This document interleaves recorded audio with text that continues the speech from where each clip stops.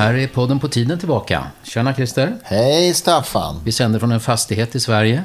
Någonstans i Sverige, ja. På Lidingö faktiskt. Tänker du vara så där långt ifrån micken alltså? Så här långt ifrån micken tänker jag vara. Men jag talar ju med klar, myndig stämma. Kan du upprepa det där? Det tror jag inte behövs. Ja.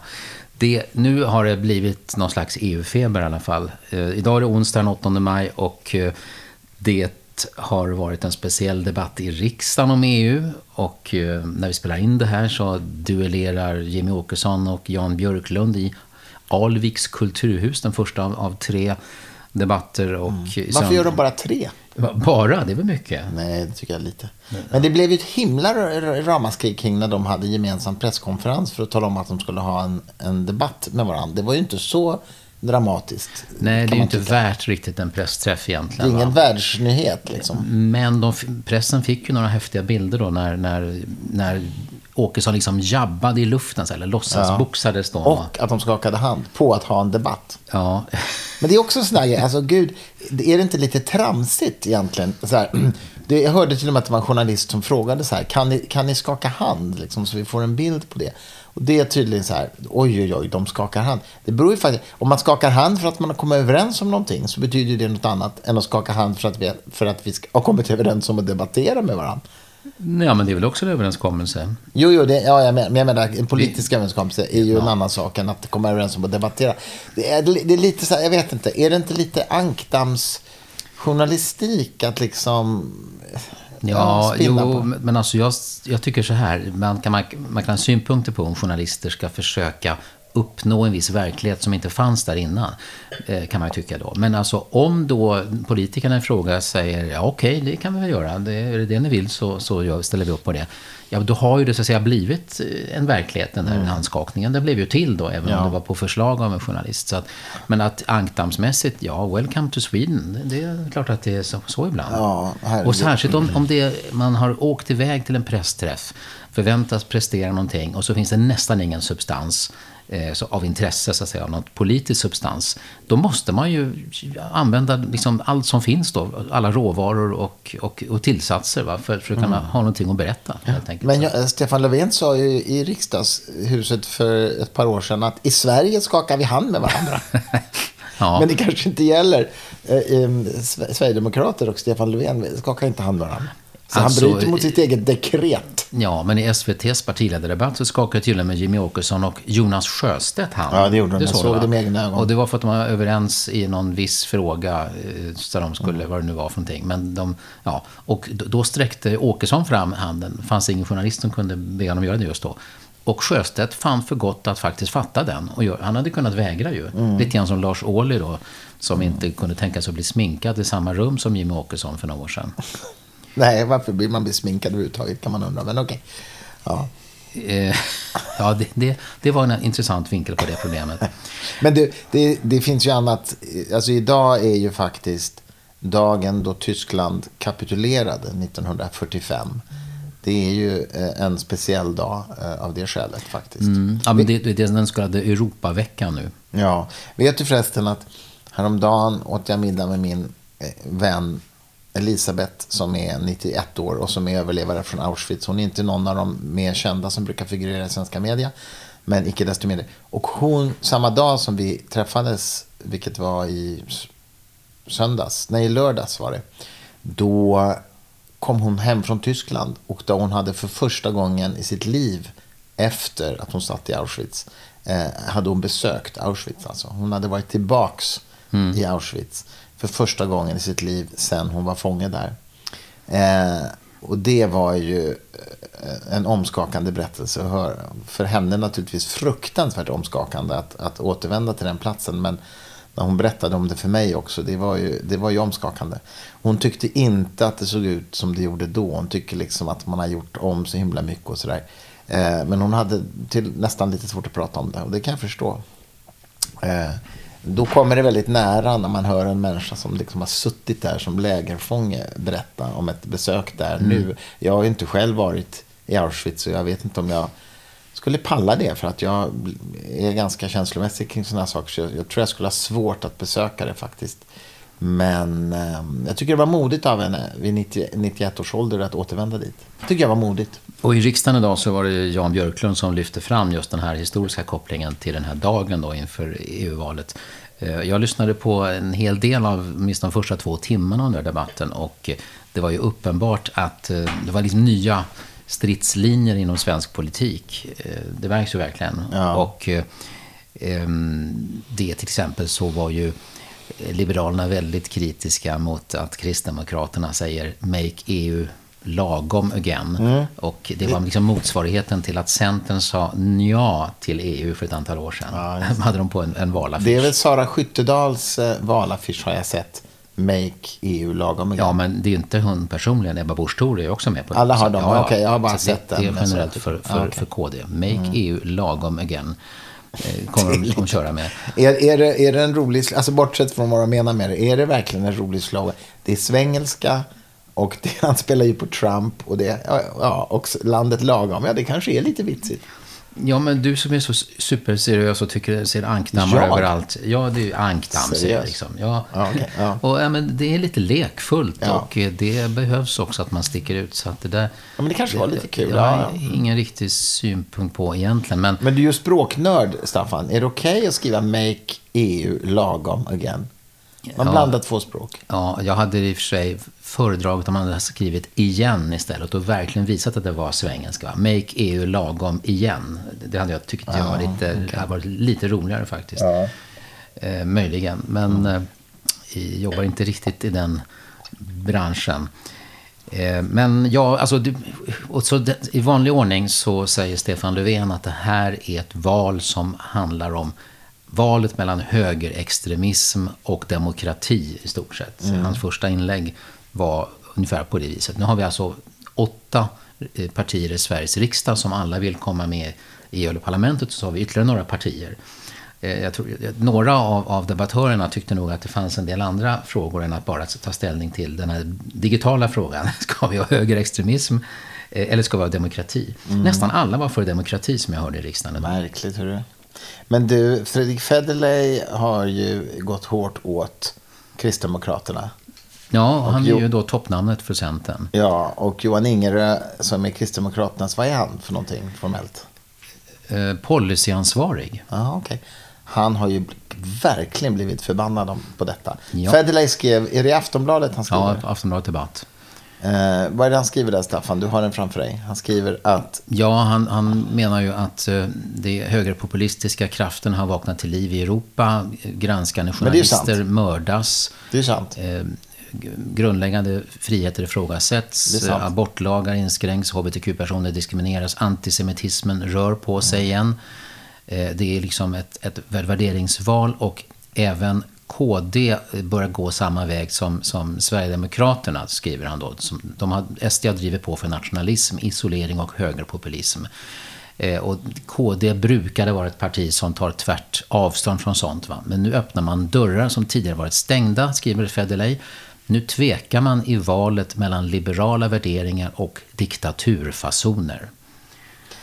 Och det här har Johan Ingerö gått i taket, och många andra också borgerliga debattörer har tyckt att Federley på det här viset...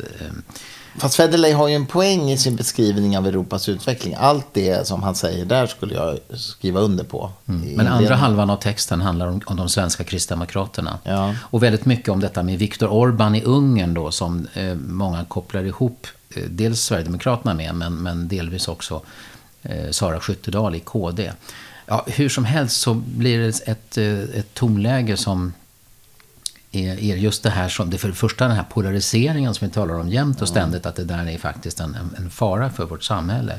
Och det blir ju inte diskussion om olika sakfrågor som EU ska eller inte syssla med, utan det blir ju positionering och stämpling och sådär. Så att ja, det är ju, jag tror att svenska politiska partier bryr sig mer om det här valet än vad som så att säga är begripligt med tanke på antalet ledamöter. Det blir ändå en temperaturmätare på hela partiet, och det får nog påverkan ända under den kommande mandatperioden och så vidare. Och så vet de att de får i bästa fall drygt 50% valdeltagande. Det var ju 51,1 förra gången för 5 år sedan. Ja. Så att det var bara några dagar sedan, det var 1 maj, och då talade ju Stefan Löfven på samma vis lite grann om valet som vi står inför, och då talade han ju om högerextremismens krafter, och så sa han att politiska partier som ska inte bli kopior av högerextremismen. De ska bekämpa, de ska bli motståndare, de ska inte bli kopior. Alltså det är ju den här typen av lite insinuerande resonemang. Alltså det sägs ju inte rakt ut. Ni moderater och ni KD är ett högerextremistiska partier. Det sägs ju inte rakt ut. Nej. Men det är bilden som stannar kvar hos de som har hört de här uttalandena går ju åt det hållet. Och så blir det ett otroligt liv om de här frågorna. Jag tror att Jonas Sjöstedt talade om brunhet i partiledardebatten på tv häromdagen. Han tittade på dem som stod till vänster om sig själv och kallade dem för de blåbruna. Ja, just det, blåbruna. Och det är klart att använda färgen brun är ju kopplat så att säga färgmässigt till nazismen, och det är klart att det är ju väldigt grovt artilleri att rikta mot något av våra riksdagspartier idag om man tittar på deras agenda. Sen är det klart, vi vet att Sverigedemokraterna har rötter i detta. Det vet vi. Men det går inte att säga att deras politik idag är brun. Då tycker jag att man är osaklig. Eller vad säger du? Ja, de är inte ett nazistiskt parti. Det har vi faktiskt ett parti eller en rörelse som är. Ja. Som heter NMR. NMR, ja precis. Så att det finns det ju inte någon statsvetenskaplig grund att säga i alla fall. Nej, och frågan är ju lite grann, vad tror du är skälet till att man vill debattera på det sättet? Alltså om du vore partistrateg, det måste ju finnas en tanke med att göra det.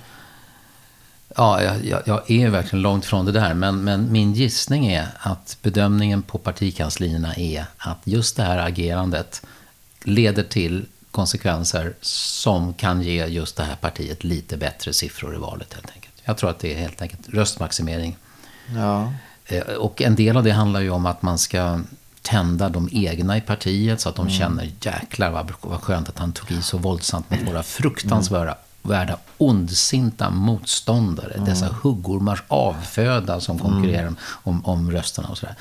Jag kan tänka mig det, men jag är inte säker, och jag tror inte att det är bra på sikt. Jag tycker inte om den här tonaliteten och atmosfären. Ja, men det här är också vad jag tycker är problematiskt med en del lagsporter, så här fotboll och den typen. Det här med att i begreppet laganda, det är väldigt dubbelt. Det är å ena sidan är det naturligtvis fint och uppbyggligt så att säga, att känna att man är ett team, att man ställer upp för varandra och sådär. Men baksidan på det myntet är ju också att man ska ta starkt avstånd från det andra laget. Och det är ju lite samma sak här. Alltså att du bygger lagandan genom att tala illa om motståndarlaget. Och det, inom idrottskulturen så vet jag i alla fall att man i viss mån försöker komma till rätta med det, så att säga. Och alltså från liksom, ja, nu kan jag väldigt lite om i fotboll som du vet. Ja, du har snart talat klart om det du vet. Ja, det har du rätt i. Men jag menar, jag har i alla fall hört inte, så här, när det gäller när barn spelar fotboll och så här, att det finns liksom en ambition att hålla ner det sättet. Ja, just, men det är alltid några föräldrar som förstör det där och som hetsar för mycket. Just det. Då. Men att det finns ändå, det kanske är så att det finns en ökad medvetenhet om detta. Men vad jag försöker komma till egentligen bara att inom politiken så verkar det är samma psykologiska mekanismer, tror jag. Bygga sin egen laganda. Ja, och framförallt man talar ju inte om det här som att det här är en demokratisk handling, utan man talar om det som en kamp, som en strid och så, och då blir det väldigt mycket mer av det där upphetsade och så.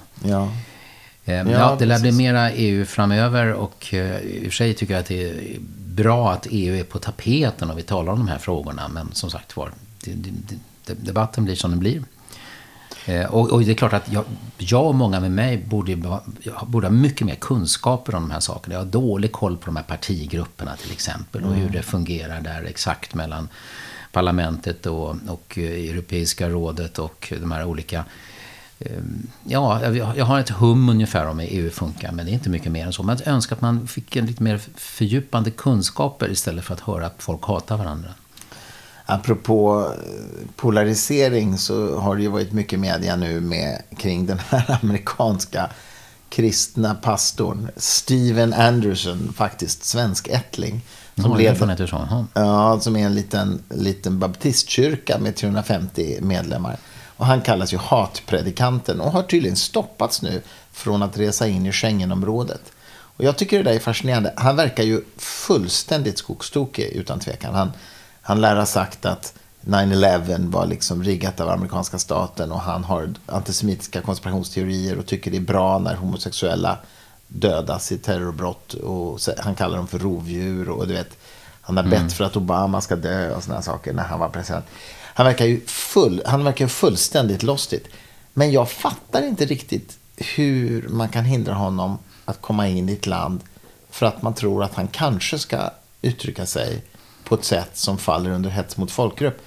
Därför att rimliga vore väl att han får göra det och så griper man honom för brottet hets mot folkgrupp. Det är jättesvårt. Ja, det är min tolkning av principerna i yttrandefriheten och grundlagen, men jag hör ofta i Sverige folk som tycker att om man misstänker att, eller räknar med att någon kommer att säga någonting som är hets mot folkgrupp, då ska man för säkerhets skull inte ens ge dem möjligheten att tala. Men alltså jag vet inte, jag vet att även Anders Ygeman har varit ute och sagt på Twitter tror jag att han bör inte få komma och sådär. Det är möjligt att det finns lagstöd för detta, det vet inte jag kan inte juridiken så väl. Men däremot är det ju så att man vet ju vad han har sagt. Han publicerar sig ju hela tiden i YouTube-videos, den här Steven Anderson. Och han har ett gäng anhängare i Sverige, tveklöst. De är säkert inte många, men har. Så att man vet ju att han... Så här, jag skulle tro att det finns mycket empirisk evidens, alltså det finns uttalanden från honom upprepade antal gånger som skulle bryta mot svensk lag om han yttrade de här. Ja. Men frågan är, så det är nog ingen diskussion, det tror jag är helt säkra. Men frågan är om man kan hindra honom att komma hit och säga det då. Jag vet inte. Nej, men jag tycker andan i alla fall är väl den att nej, även om man nästan känner sig säker på att någon kommer att säga någonting som bryter mot lagen, så är det först i efterhand som man får ingripa. Jag har verkligen tolkat det som något otroligt grundläggande. Ja. Och jag menar, det finns ju, ta en människa som inte har hunnit i offentligheten ännu säga de här sakerna, men har liksom internt sagt det och det går rykten och sånt vidare. Den har inte haft ett framträdande. Nej. Ska den personen aldrig någonsin få säga sitt därför att det görs en bedömning i vilka kretsar då förresten, vad är det för rättssäkerhet då, som säger, nej, den här personen kommer inte få tala på Sergels torg för att vi bedömer att den kommer att säga någonting som är brottsligt. Ja. Snacka om sluttande plan. Ja, alltså det här, jag ska faktiskt försöka fråga folk som kan det här lite hur man tänker kring i yttrandefrihetsfrågor så är jag lite fundamentalistisk faktiskt. Jag drar åt samma håll som Nils Funke där.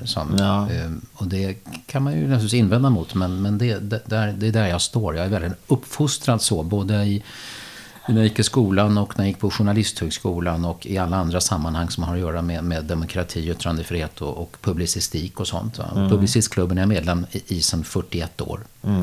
Och den har verkligen detta med yttrandefrihet som ett av kärnvärdena. Och det är för övrigt spännande. På måndag ska man ju diskutera Fredrik Virtanens nya bok på Publicistklubben, eller hur? Just det. Och det tänkte du och jag gå och lyssna på. Ja, och då är det ju... Vilka är med nu? Karin Olsson som är Expressens kulturchef är med. Och Virtanen själv. Virtanen själv är med och Malin Ekman som är kommunikations- eller mediereporter bland annat på Svenska Dagbladet och flera andra, jag kommer inte ihåg alla namn. Men, och så Robert Aschberg har ju tagit över som ordförande i Publicistklubben. Kan nog bli lite underhållande debatt. Ja, det är möjligt och där är jag lite rädd för att det blir för underhållande. Det hoppas jag verkligen att det inte blir så, och Robert Aschberg kan säkert, om han vill, han är bara så egensinnig så man vet inte riktigt vad han gör av det hela. Ja, vi ska kolla hur det är med det. Med vad Virtanen själv kan bidra till. Förresten så det är väl schysst att han kan få, fast han har gjort så fruktansvärda saker. Vilket han själv åtminstone är tölpaktigt, men han får föra fram sin sak. Däremot var det tydligen inget förlag i Sverige som ville ge ut hans bok, så att det är utgivet på ett norskt förlag. Det där är så roligt när de säger så, för att jag jobbar ju på ett förlag och den boken har inte passerat oss överhuvudtaget, eller det manuset. Så att säga att inget förlag i Sverige vill ut, det är ju naturligtvis men det är ett vetenskapsförlag, det är klart att vänta ett tag nu, vi är ett facklitteraturförlag, vi ger ju ut massa böcker, vi har gett ut en bok om Nordkorea, vi har gett ut en bok om kidnappningsindustrin, Vi kan ju ge ut reportageböcker också, så här, i och för sig. Så Martin Timell vill skriva en bok om vad han har varit med om, och den torktumlar. Han blir faktiskt friad även i hovrätten. Ja, jag vet. Ja, men skulle han kunna ge sig ut av... Jag menar, alltså, det handlar ju om kvaliteten på manuset. Min poäng är bara att vi har inte sett Virtanens manus. Så han har inte fått nej av oss. Han har inte fått ja heller, men han har inte fått nej. Och min poäng är bara att säga att inget svenskt förlag vill ge ut är ju lite märkligt, va? Han har väl frågat liksom 3 stycken och sen har de inte velat, och då är det så att alltså, inget svenskt förlag. Det är bra att du är noga med fakta, det är alldeles utmärkt. Det här är podden på tiden med Christer Sturmark. Va? Och Staffan Dopping. Ja, men jag är så blyg så jag vill inte nämna mig själv. Nej, du vill inte det. Jag förstår. En annan sak som har skett de senaste dagarna, det är ju det här med detaljrapporteringen om IS-terroristen Skråmos 7 barn, som ju då är föräldralösa, men de har en engagerad morfar i form av Patricio Alvarez heter han, tror jag. Han som ser så här lite chilensk ut och har Beatles-frisyr från 60-talet och som är där och verkar känna starkt ansvar och kärlek till sina barnbarn, trots att föräldrarna har förstört ganska mycket. Ja, men de är nu i alla fall utplockade från lägret i Syrien till Irak. Ja, de är i Irak nu, i Erbil. Och verkar må något sån här okej, enligt Cecilia Uddéns rapport idag på radion. Ja, men det var ju huvudsakligen de har ju tydligen en magsjuka allihopa. Jo, men och alltså, de äldsta verkar lite traumatiserade, så att... Ja, psykiskt tror jag att de är traumatiserade, men jag menar... Ja, de går inte på kryckor och sådär och åker inte rullstol. Men de har ju varit undernärda och det är helt övervidrigt. Men de lär väl komma till svensk mark och det blir ju en debattfråga. Precis som detta med imamgänget här som tar sig förvar här av Migrationsverket och Säkerhetspolisen. 3 stycken har nu tagits i förvar. Ja, Gävleimamen var ju känt här i drygt 2 veckor. Och det talade vi om förresten i veckopanelen i Kvartal i fredags. Ja, just det. Men nu, så kom det en nyhet. Idag var en i Västerås, men den andra, vem var det då? Nej, jag vet inte. Plus Aburads son dessutom, som också har varit en profil i sådana här kretsar. Och ofta har de fått vara aktiva i sådana här interreligiös dialog och integrationsfrågor, så har de ofta varit med i paneler som experter och sånt där. Och Aburad var ju med i en panel i riksdagshuset kring detta, en debatt jag såg. Och nu riskerar han att utvisas ur Sverige utan rättegång efter 23 år i Sverige, därför att Säkerhetspolisen har saker på honom, så att säga. Så att... Men sen ska det finns ju ett regelverk för det här, så att då sitter de i förvaret i väntan på att det juridiska maskineriet ska rulla klart. Och tyvärr får man ju väldigt lite insyn i de här sakerna. Ja, så jäkla mycket. Men jag vet, vi gav ju ut för flera år sedan en bok på fri tanke utav Hanna Gadban som heter Min Jihad. En titel som förstås provocerar lite, men den var före sin tid, den boken. Den var före sin tid, och då vill jag bara klargöra, när hon skriver om Min Jihad, så kamp betyder ju jihad. Och hennes kamp var ju mot radikaliseringen av islam som hon upplevde föregick i våra förorter, så att säga. Hon jobbade då som lärare på en mellanstadieskola, tror jag, och såg det här bland sina elever och liksom bland föräldrarna. Och det blev ju ett fruktansvärt liv, och den blev ju oerhört hårt kritiserad. Och sen släppte vi ju Magnus Sandelins bok, De svenska IS-krigarna. Han skrev också, jag tror att både Hanna och Magnus skriver om den här Aburad. Ja, för han är ju en av de främsta kännarna och ingår i gruppen Doku. Just det. Som ju har samarbetat med Expressen. Så Magnus Sandelin är ju en nyckelperson när det handlar om... Precis, och Doku då, bara för att förklara för lyssnarna, det är en slags researchgrupp kring de här frågorna, eller hur? Ja, men just det namnet är lite sargat där, eftersom det finns en grupp som heter Researchgruppen. Ja, just det. Som ägnar sig åt en verksamhet som ganska många tycker är obehaglig. Ja. Men Doku är Magnus Sandelin och Sofie Löwenmark, eller hur? Ja, och hon har bytt jobb, så jag tror att hon är på väg till någonting annat där. Aha, okay. Men så är det ytterligare någon person där. Och de är beroende av donationer och sånt där, men gör otrolig nytta, för det verkar verkligen som att den här, till exempel kunskapen om det som har skett med Gävleimamen och hans son har ju nästan inte alls kommit i vanliga medier, utan det är verkligen åt skophållet så att säga. För att här, det är inte så att Säpo skickar pressmeddelanden där man har beslutat om att gripa en person.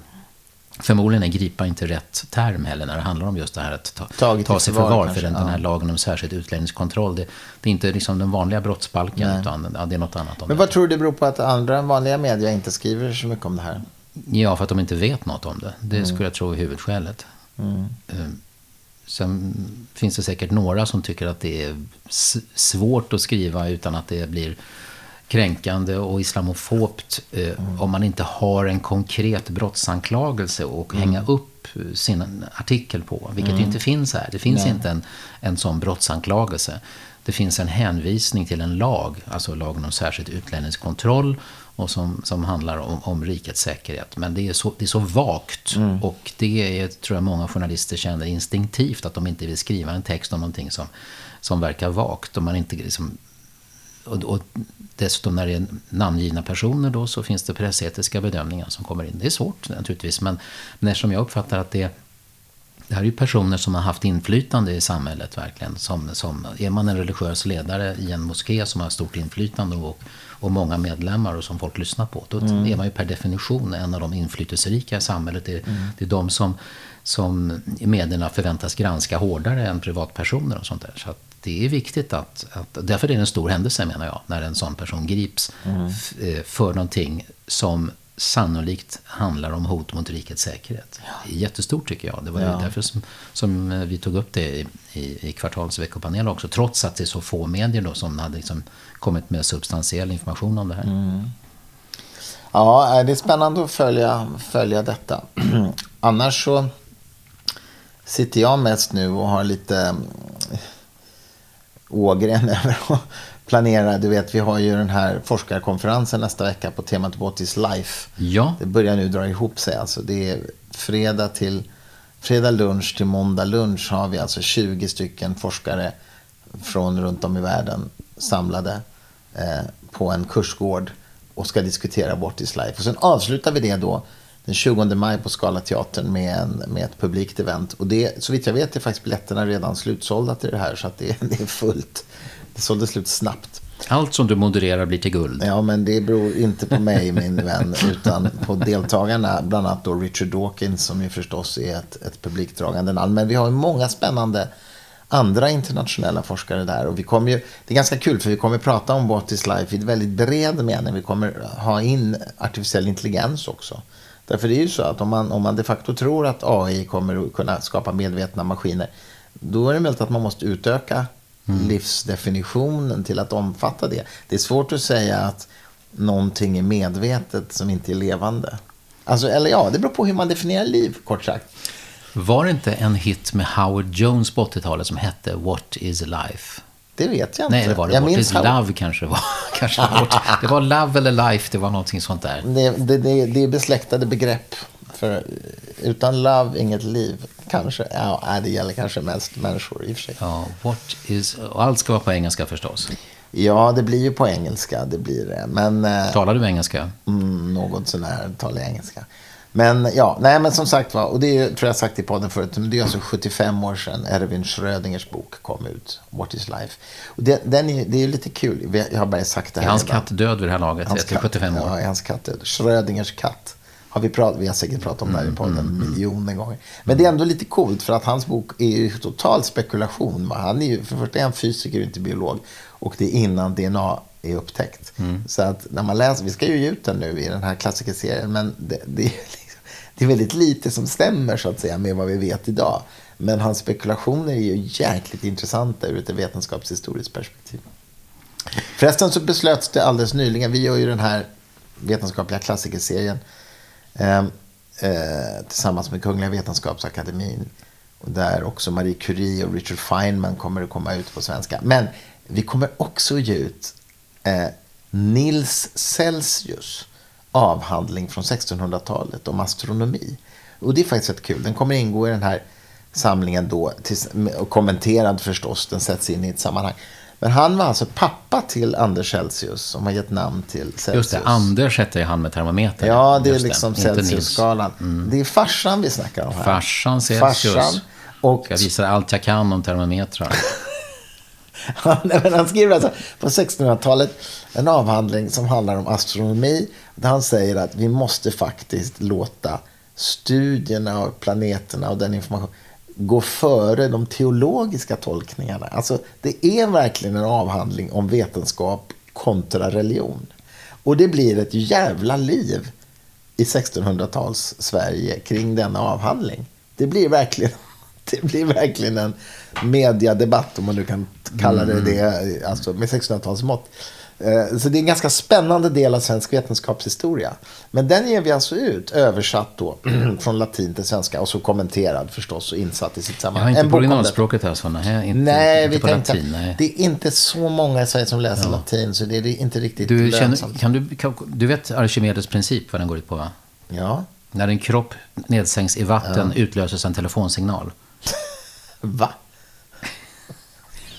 Ja, nu fattar jag. Jaha, okay. Jag är lite trög, men nu förstår jag. Men du, apropå Kungliga Vetenskapsakademin. Kungen har ju steppat in och annihilerat, raderat, deletat Nordstjärneorden till kulturprofilen Jean-Claude Arnault efter att det vann laga kraft, den här domen för våldtäkt.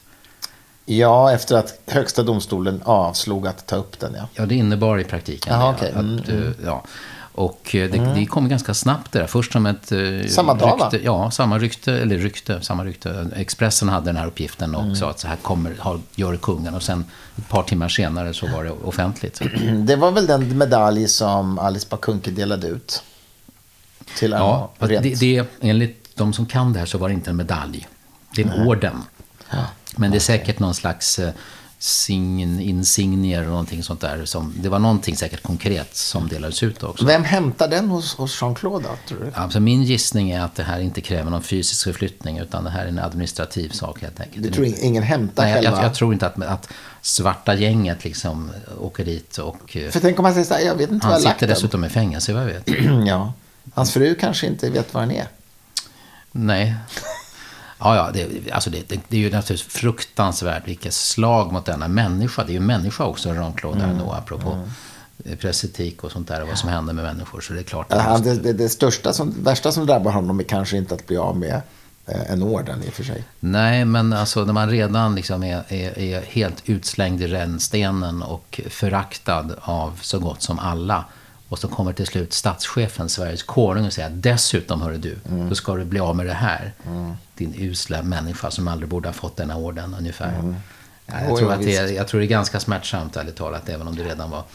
Du, på Twitter så meddelar Lova Olsson, Ekot, att talmannen har kommit med ett besked efter samråd med gruppledarna. Greta Thunberg får inte tala i riksdagens plenisal enligt uppgift till Ekot. Sammanträden i kammaren ska vara fora för ledamöter och statsråd. Och det här beskedet då, att Thunberg inte ska dit, kommer efter en begäran från Miljöpartiet om att hon skulle få tala för riksdagens ledamöter i plenisalen. Och gruppledaren i Miljöpartiet hade skrivit då att hon har talat till flera parlament runt om i världen men har ännu inte blivit inbjuden till oss i riksdagen. Ja, där kom det en kalla handen från Andreas Norlén alltså. Det är inte den typen av externa framträdanden i plenisalen. Det är lite heligt där ju, det där är liksom beslutsfattande, eller hur? Ja, visst. Det kan möjligen vara lite, jag vet inte, byråkratiskt. Men det är väl inte så farligt att släppa in någon talare där någon gång. Det är ju, jag vet inte. Jag har svårt för sån här byråkrati. Men det kanske är rätt. Men Hanne Kjöller skrev ju intressant om Thunberg, Greta-historien i DN. Såg du det? Ja, och jag försöker själv att inte prata egentligen om denna 16-åringar som jag tycker inte att man ska dra in barn i politiken. Så att jag vill egentligen, nu blev det här en nyhet så att säga från riksdagens talman, va? Men jag vill ha skrivit om det på Facebook också, att jag tycker inte att vuxna ska använda barn på olika sätt och sätta dem på piedestal och sådär. Så att jag vill helst inte säga så mycket mer om det. Då gör vi inte det. Du kan om du vill, men jag vill inte. Nej, men jag har inte den i huvudet nu. Jag tycker bara att hon hade en del intressanta reflektioner kring detta. Men jag säger som jag sagt förut i podden, jag bekymrar mig mest för hur hon kommer må om några år av att ha fått den här uppmärksamheten när hon är så ung. Jag tror inte att det är bra. Men det är ju omsorg över henne, så att säga. Apropå val förresten, så kom ju nyheten att danskarna ska gå till parlamentsval om bara en månad. De kallar Lars Løkke Rasmussen, han utlyser nyval heter det då, eller heter det extraval i Danmark, jag vet inte. Men det är 5 juni då, det är dagen före vår nationaldag, så ska danskarna, och där har de ju nya partier, ett som hette Stram kurs, som var extremt islamfientligt och som ville förbjuda religionen islam i Danmark, vad jag förstår. Men det är så knäppt. De hade fått ihop 20 000 namnunderskrifter. Så att, men det man kan inte förbjuda en religion, det verkar ju helt koko. Hur skulle det gå till? Fattigdom kan man förbjuda, va? Nej, men det är liksom helt koko. Men du, idag så går ju Sydafrika till val. Det tycker jag är intressant. Har du koll på det alltså? Nej, koll. Men jag har ju faktiskt några vänner som bor i Sydafrika. Flera stycken faktiskt. Och, så jag har varit där mycket själv. Och det är klart, det finns ju... Jag har ju vänner som är infödda sydafrikaner, brittiska, alltså vita. Men som har varit väldigt starka supportrar utav ANC och Mandela och hela den här fantastiska uppgörelsen med apartheid, men som idag är otroligt besvikna på ANC. Alltså, och det är klart att det gynnar ju då sydafrikanska konservativa som inte var särskilt engagerad i kampen mot apartheid, utan tyckte det var rätt skönt som det var när apartheid fanns. De får ju liksom vatten på sin kvarn och säga så här, kolla, de här ANC kan ju inte sköta det här landet. Och det är ju jävligt tragiskt att efter Mandela så har det ju inte skötts väl. Alltså det är korruption och det är vidskepelse och det är liksom HIV-AIDS förnekelse och allt möjligt märkligt, va, som emanerar ur den här ANC-regeringen. Det är väldigt tragiskt. Det är väldigt tragiskt för att det här kommer ju innebära en backlash, tror jag, för Sydafrika på många sätt. Men jag vet inte hur det går i valet idag. Det ska bli väldigt spännande att se om ANC blir kvar vid makten. Det blir de antagligen ett varv till, men sen vet jag 17. Och då kan det bli en backlash, tror jag, för de svarta i Sydafrika. Demokrati kan vara en skör blomma, och särskilt jag tror de första 50 åren är värst. För med demokratier alltså. Ja. Förresten, jag snappade upp en ruskig nyhet här i morse på SVT Nyheter. Det var i tunnelbanan i Stockholm en barnvagn som fastnade mellan dörrar på ett tåg. En sån här ganska lång barnvagn där med plats för 2 i fil, liksom 2 barn. Men nu var det bara ett barn. Så att den kläms ihop mellan dörrarna, och den delen där det sitter ett barn är inne i vagnen och den andra delen är utanför vagnen. Och tåget kör iväg. Det här skedde alltså i april i förra månaden. Hur gick det? Barnet har klarat sig. Det kastades liksom, eller det är 2 olika artiklar förresten från SVT. Den ena tyder på att en människa tog ur barnet inne i vagnen då. Tog ur barnet innan den krossades för att tåget körde in liksom mot en sån här grind och den slog sönder, alltså barnvagnen. Men en annan text tyder på att barnet kastades ur vagnen inne. Men hur som helst, barnet klarade sig. Det var kanske i 1,5 eller 2 år.